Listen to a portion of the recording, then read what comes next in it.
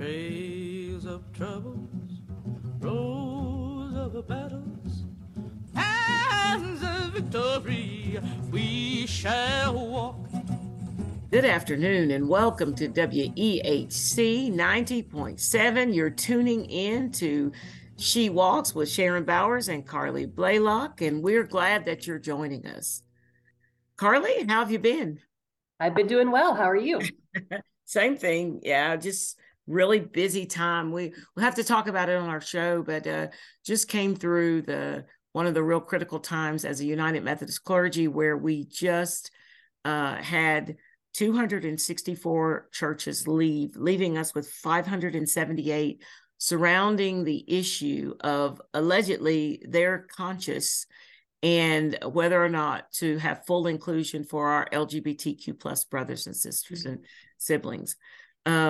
So yeah, this has been a whirlwind week for me, and maybe sometimes in the future we can talk about that, because all of this goes together from an intersectional perspective. It all goes together for,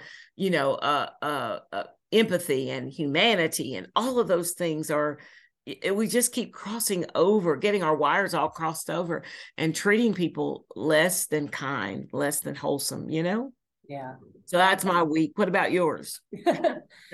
Well, your week is far more critical, it sounds, than my week. But it has been finals week here on campus. So just getting the students through their finals, making sure they feel good about everything, talking about some study plans, and just getting them to the finish line. So yeah, one of our colleagues, I spoke with him this week. He and I have a one-on-one, and he's getting his master's degree, which is a celebration. And yeah. I know you're almost there as well, aren't you?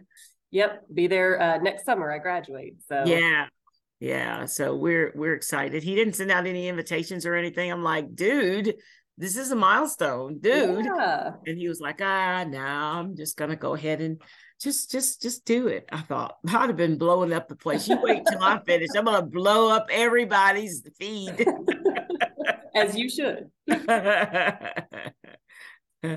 Well, I guess today we said we wanted to kind of continue our conversation from our last show, and it was about leadership, and it was about intersectional feminist leadership. And Carly, do you want to start us off on that so that we can have some time just talking about that? Yeah, I'm happy to. So we were working from this article last week, which we found to be really wonderful. This article is called Leadership for Social Justice, Practicing Intersectional Feminism by Helena from disorient.com. And the section that we wanted to kind of focus on, because we talked about this at the end of our show, but we didn't have enough time to really dive into it, was what does intersectional feminist leadership feel like? And there were 5 pillars that intersectional feminist leadership sort of held up as, what makes it intersectional and feminist. Mm-hmm. So the pillars are: intersectional feminist leadership is non-hierarchical, it is profoundly humanizing, it is relational, it is critically reflexive, and it seeks to bring out social transformation. So what we thought we would do today is just spend some time going through each of those points and just exploring them a little bit. Okay. So the first point is intersectional feminist leadership is non-hierarchical. And what this article says is power is shared as much as possible, and those who claim it check their privilege and pass it to those who are marginalized, which I think is fantastic. Yeah, leadership would look so different if we even tried to do that. But we have always had this hierarchical way. Our government is set up in a hierarchical way. I mean, everything we do is hierarchical. So then when we start trying to look at something that is collective or any other model, it pales, because that's not what we know. It doesn't feel familiar. Mm-hmm. Yeah, it feels counterintuitive simply because of the way that we've always thought about leadership and thought about leadership models. And so to think about it, what would a non-hierarchical leadership model look like, and we've talked a little bit on this show previously about like collective leadership and things like that. And I think people, even if they like that idea, they might shy away from it a little bit because they don't really know how to get a model like that started, or how would they implement that at their organization, right? Yeah, and most people who have the power, quote unquote, to start to implement a non-hierarchical leadership model don't want to do that because the privilege that's attached to it for them. I mean, it takes a special person to say, I want to share my leadership role with others. Just something as simple as that. Mm-hmm. Yeah, absolutely. And it's not just that, this article is putting forth that leadership should be non-hierarchical, but that power is shared and that those who claim it check their privilege and pass it to those who are marginalized, which again, that takes, a lot of self-reflection. It takes a lot of understanding the dynamics of power and privilege, which some people are committed to and others just aren't. Yeah. And I think it would require, just kind of sharing that privilege and spreading it around. And the people that it's kind of oxymoronic, because the people who could make that happen won't, because it's more comfortable for them because they have the power to make it happen or not to make it happen. Mm-hmm. And recently there's an organization we were looking at to take the leaders of Emory and Henry, our leadership program, it's down in Jefferson County, Tennessee, down below Morristown. And it was part of SNCC. It's got a real strong historical root. And what really amazed me, Carly, was I looked and I saw that they had co-directors of that entire program. Yeah. And it looked on the surface, just visually looking, it looked like at least it was a woman of color and a white male. And you couldn't tell anything else about them. So you didn't know gender identification or any of those kinds of things. But just to look there and say that this large organization that is all about social justice has it's living what it says, by having that, the non-hierarchical leader. Now, and that still can happen when you have two people who would still need to do, what we're talking about. But it's just being able to see those decisions being made across the organization by more than one person. So you don't have that famous saying, the buck stops here. Yeah, absolutely. Or, that, like we read earlier, I think in the last episode, thinking about leadership as I am the leader and everybody else that works under me is helping me achieve my vision. We're all working for a collective vision. And I think that is ultimately where we're trying to get to. And I know, like, we have a women's group it's not really a women's group. I shouldn't say that because there are other people in it now, but it's called Conversations on Race. And it's a grassroots organization. It's out of Knoxville. And so it kind of birthed out of the Holston Conference, but now we're going to just be free and standing alone. But we wanted to do, now a bunch of women, primarily women with a few men, and women who started the organization. And so we decided we wanted to do non-hierarchical, that we wanted to do collaborative, or collective leadership. And we had a workshop, we had training, and it didn't really matter because most of those women were over 50. And most of those women had grown up in an environment that was hierarchical. So even after the training, even when we tried to do it, it always came back to them seeking out one leader to carry us to the next step. And we'd spent time training the whole 9 yards. So, finding somebody who will check their privilege as well as pass it on or as well as share it is important, but to share it with, even more the marginalized. And so that's what that article said. And I think it goes down to that whole thing about who you invite to the table. And I think it was Shirley Chisholm said, if you're not invited to the table, bring your folding chair. Well, I think on the surface, that's good. But you bringing a folding chair or you even being invited to the table doesn't necessarily give you agency. And so that privilege is what can afford agency to everybody that's around the table, so to speak. Yeah, absolutely. This article has some questions for like reflection at the end. And along those same lines of what you're talking about, some of the questions they ask is whose interests are taking precedence, whose needs are being met, what voices are being heard, and what voices are being sidelined. And I think, those are great questions to start asking when you're trying to move to a new leadership model, or even just, where does our organization stand right now? Who do we have in these leadership positions? Whose needs are being met? Whose voices are being heard? Whose are not, right? That can just help to guide at least an initial conversation. Yeah. And I think one of the challenges, Carly, I know for myself, one of the challenges is seeing everybody as value added and seeing all persons as equal. That's that whole rethinking that is required of one to participate in a non-hierarchical leadership, because we use degrees. How many degrees do you have? And you can have tons of experience and you could kind of do all these things, but if you don't have the appropriate degree, especially in academia, then you're not going to be heard. And I remember when I first came back and was going to be a Holston Conference United Methodist minister, and the bishop came to me and he said, "You're amazing, you're phenomenal, you've got great ideas, you really are helping our team move to the next level, but I need you to go to seminary because nobody will hear you if you don't have a seminary degree." Yeah. And I was like, a seminary degree when I've been doing this grassroots forever and I know what I'm doing? And he said, yeah, first of all, we need to get you paid, and you're paid based on having that degree. And then secondly, you need that to be heard. And you think about how many marginalized people don't have whatever it is that's been prescribed as needing to be heard. Absolutely. And that's common across the board. I mean, kind of whatever industry you work in, whatever realm you work in, those degrees give you legitimacy, whether, and that we can debate that all day long, whether or not that's a good thing or a bad thing, but there is a level of privilege there too. Oh, yeah. Everybody can go get those degrees. And, I feel like it negates the lived experience of a lot of people who have so much to contribute and maybe don't get a chance to contribute that because they don't have the degree. They don't have the stamp of approval saying, yes, you know what you're talking about. And that is something that is definitely worth considering and looking into for sure.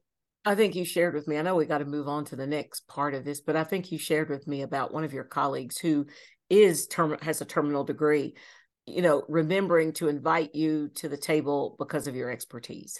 Yes, that happened recently. Yeah. And, I do not have a terminal degree, but the topic that we were discussing is something that I, have expertise in and I have, lived experience in. And, this person was like, no, she needs to be included in this conversation. And that was a really great moment for me, for sure. Right. And that's kind of, breaking down those barriers. And, as you said earlier, as you read in our hearing about power is shared as much as possible. And whoever has the privilege checks it, because that person could have went right on and could have, and I've seen this happen before, had meetings with you before they went to their meeting to pimp you for all your information.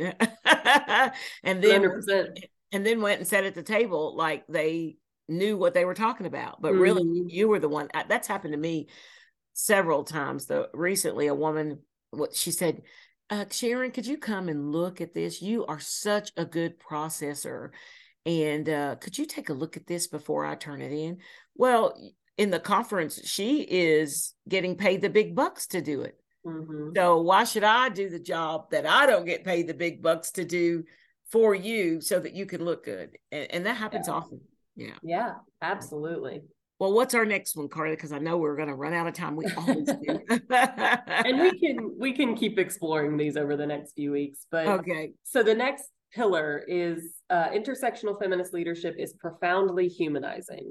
And what this article says is that the organization or collective holds space for your whole self beyond a quote unquote resource, whose primary purpose is to produce value for the organization.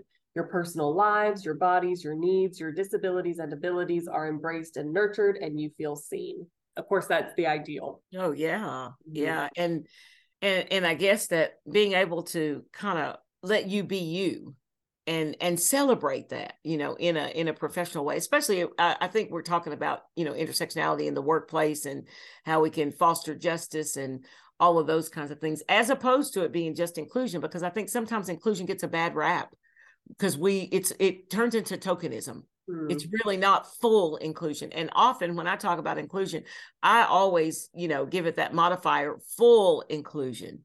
Yeah. Because inclusion alone is not enough, because it doesn't necessarily take into consideration agency and advocacy and activism and all of those other things, and just being heard. So I like what you shared with us regarding, the totality of who you are. And see me. This is me. And as a Black woman, a Black womanist, a Black feminist, it is often, I am the worst nightmare for many people. So if they can ignore me and not see me, they don't want to, because I think they're unsure of what I might say. Yeah. So many times, if they can gloss over me and somebody else can say something, I often, in some circles, I have to have people who say, well, like Sharon said. Right. Yeah. and I just laugh on the inside, because Sharon saying it couldn't be heard, because you don't want to see me. You're really upset that I'm even at the table. So, if you could do anything to not hear me. And I think that whole humanizing kind of piece is, I don't think people, and that I think there's some anti-racism steps that would need to be taken for that, because from a racial perspective, many times, and even from an age perspective, many times, we say things like the adage, you're to be seen but not heard. Or, if you were during the period of enslavement and you were a person of color, then you were not seen. Absolutely. Yeah. And I think it's really great that this article talks about seeing your people beyond a resource. What can you do for us? What can you bring to the table? Because of course we can all bring a lot of things to the table, but you are a person beyond that.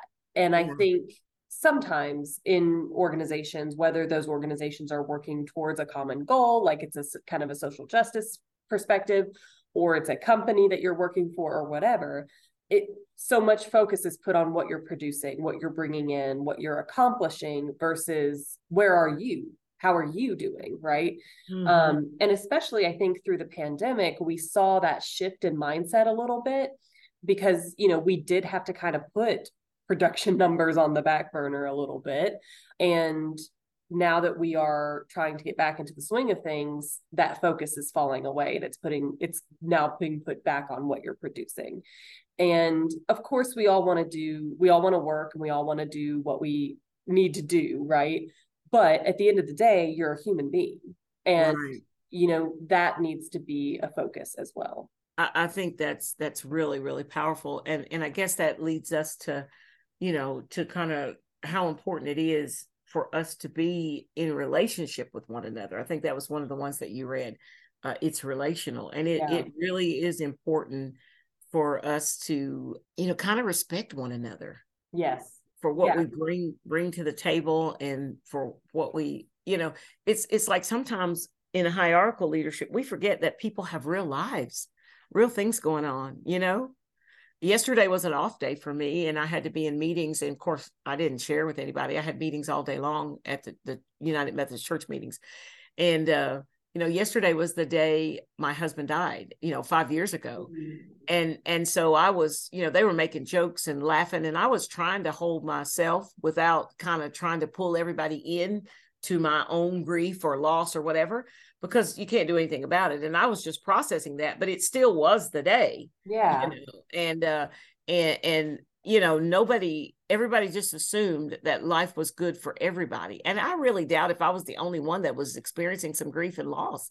But on the surface, everybody was kind of like acting like life was wonderful, when many people might have been going through some real life situations. I mean, every day, I know you can't wear your feelings on your sleeve, but then I guess in reality, you could. You ought to be able to say this, especially in that environment, that faith environment. I should have felt like I could have said, could you just lift up, prayer for me regarding this? This is the anniversary of my husband's death. And I've just been thinking about him a little bit, but it wasn't that kind of, it was like, hurry up, let's get this done. One person, the leader, had to go to another meeting, and it was just like, and the whole time I was thinking, we're surface, we're doing all these things, but relational, nobody ever even asked if anybody had any real needs. So there was no place to say that in our whole meeting, in our hour and a half meeting. Yeah, I agree, especially in like a faith community setting, but also, you always say, if you knew my history or herstory, you'd treat me differently, right? That's such a powerful thing that you bring to the forefront. And that is part of that, right? Like, maybe someone that is acting a little strange today, but you don't know why, and if Yeah. you haven't built a space, whether that is a community organization or a faith organization or even a company, a workplace that doesn't provide a safe space to have those conversations. And like you said, it doesn't have to be, here's my whole life story, but it could simply be, I'm having a little bit of a rough day, just kind of bear with me today. Even being able to say something as simple as that is important. And if you haven't built those relationships, you're not going to know when that stuff is going on. Right. And you're going to, often I've been in situations where people have had that and somebody said that and they've started to make jokes. Yeah. Like something is wrong with somebody because they're not on today. Like in leadership, you have to be on every single day. Well, that's not life. That's not real world time. Right. Yeah. You never know what somebody is going through on any given day. And that's why this article holds, that relational piece to be so important. It says we must respect the dignities of others. When breakdowns, problems, or failures need to be discussed, communication is nonviolent, respectful, and even loving. It seeks genuine and meaningful dialogue and values feedback. So again, even when there are issues, maybe your production hasn't been what we need, maybe you're not bringing to the table what we're looking for, whatever, addressing that in a way that's like, let's figure this out together. Let's see what's going on. You haven't been yourself lately. I'm sure there's some stuff going on in your personal life. Can I provide you any support? Like just those sorts of things are so important. Yeah, that whole genuine and meaningful dialogue, and listening. I think this is the place where, we always talk about leaders listen, or listening is one of the key characteristics of a leader. And I think in a non-hierarchical leadership model, it would be critical to hear what people are saying, both as far as for, personally what they might be saying, but also, in the workplace, that discussion would be critical to hear people's ideas, and to try to get the meaning out of their ideas, as opposed to, I was in a group not too long ago and the guy said, well, I'm not going to be meeting with you all. And he, in a hierarchical situation, he was the person over it. I'm not going to be meeting with you all, but I want you all just to take some time and come up with a leader among yourselves and do the work. And then we'll get back to you. Well, what work are we going to do? And when we get back to you, when we present that work, is it going to be accepted or is it going to be picked apart? Because we've had a history where that had happened. Yeah. So it's kind of like, I don't really think that the feedback that we give you is considered value added because you already have a vision of what you want. So the best thing you could do is say, here's my vision, make it happen. Yeah, right. And I think you're exactly right. And that's where that relational piece comes back in. If you've built those strong relationships, even if you are in a hierarchical model, right? Because that's what most people are going to encounter. If you've built those relationships with the people that work for you, you're going to be able to accomplish things and they're going to feel that they are valued, that what they're bringing to the table is valued, but then them as human beings are also valued as well. And if you don't feel that way, it's really hard to feel motivated to go above and beyond, right? Yeah. It's hard to feel like you want to do that if you don't feel valued. For sure. I mean, that's like, and that's, some of us left the meeting feeling that way, like we're doing this again. It's not going to matter what we do. And I even went so far as to say, why don't you just hire a director and let them, he or she, let them come up with what they need or want from a task force such as this, and we'll move forward. Yeah. Because anything else is, I mean, the process we've been looking at the process for over 2 years, and it's still starting all over, mm-hmm. And I would imagine that in a hierarchical fashion, that work that we were doing was not relational. That work that we were doing made us feel less than human. That work that we were doing, privilege was not checked at the door, but was wielded, Yeah, and unfortunately, that is a common experience in a lot of organizations, workplaces, things like that.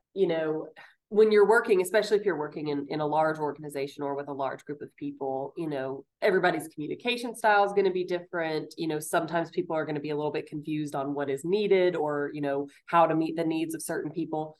But this is why this article hits that like relational piece so hard is, you have to have those relationships established so that when that does happen, everyone can come to the table, feel respected, discuss whatever breakdown in communication has happened or whatever need is not being met in a way that is respectful, nonviolent, genuine, and if you feel like you can't have those conversations or that those things are not going to be heard or respected or valued, that makes it very difficult to bring up things that could need to be changed, right?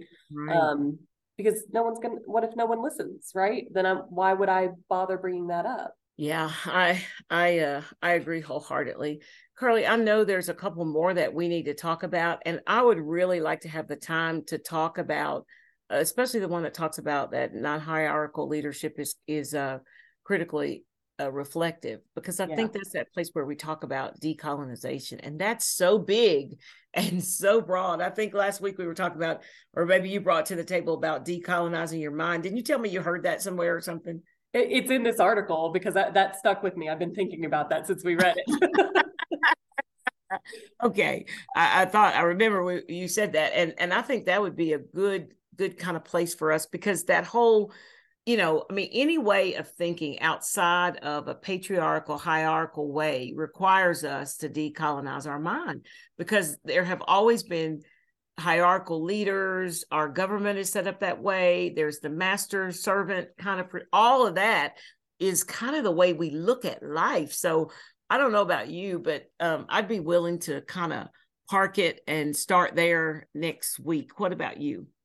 I completely agree. I think we'll discuss the final two pillars. We may just discuss that one if it takes us the whole time, which it probably will. But I think that's a great place for us to kind of dive in and explore that, decolonizing your leadership, decolonizing your mind. This article even says like recognizing that patriarchy has no gender and white supremacy has no race, which we could spend weeks talking about that. So I think that's a great place for us to kind of pick back up.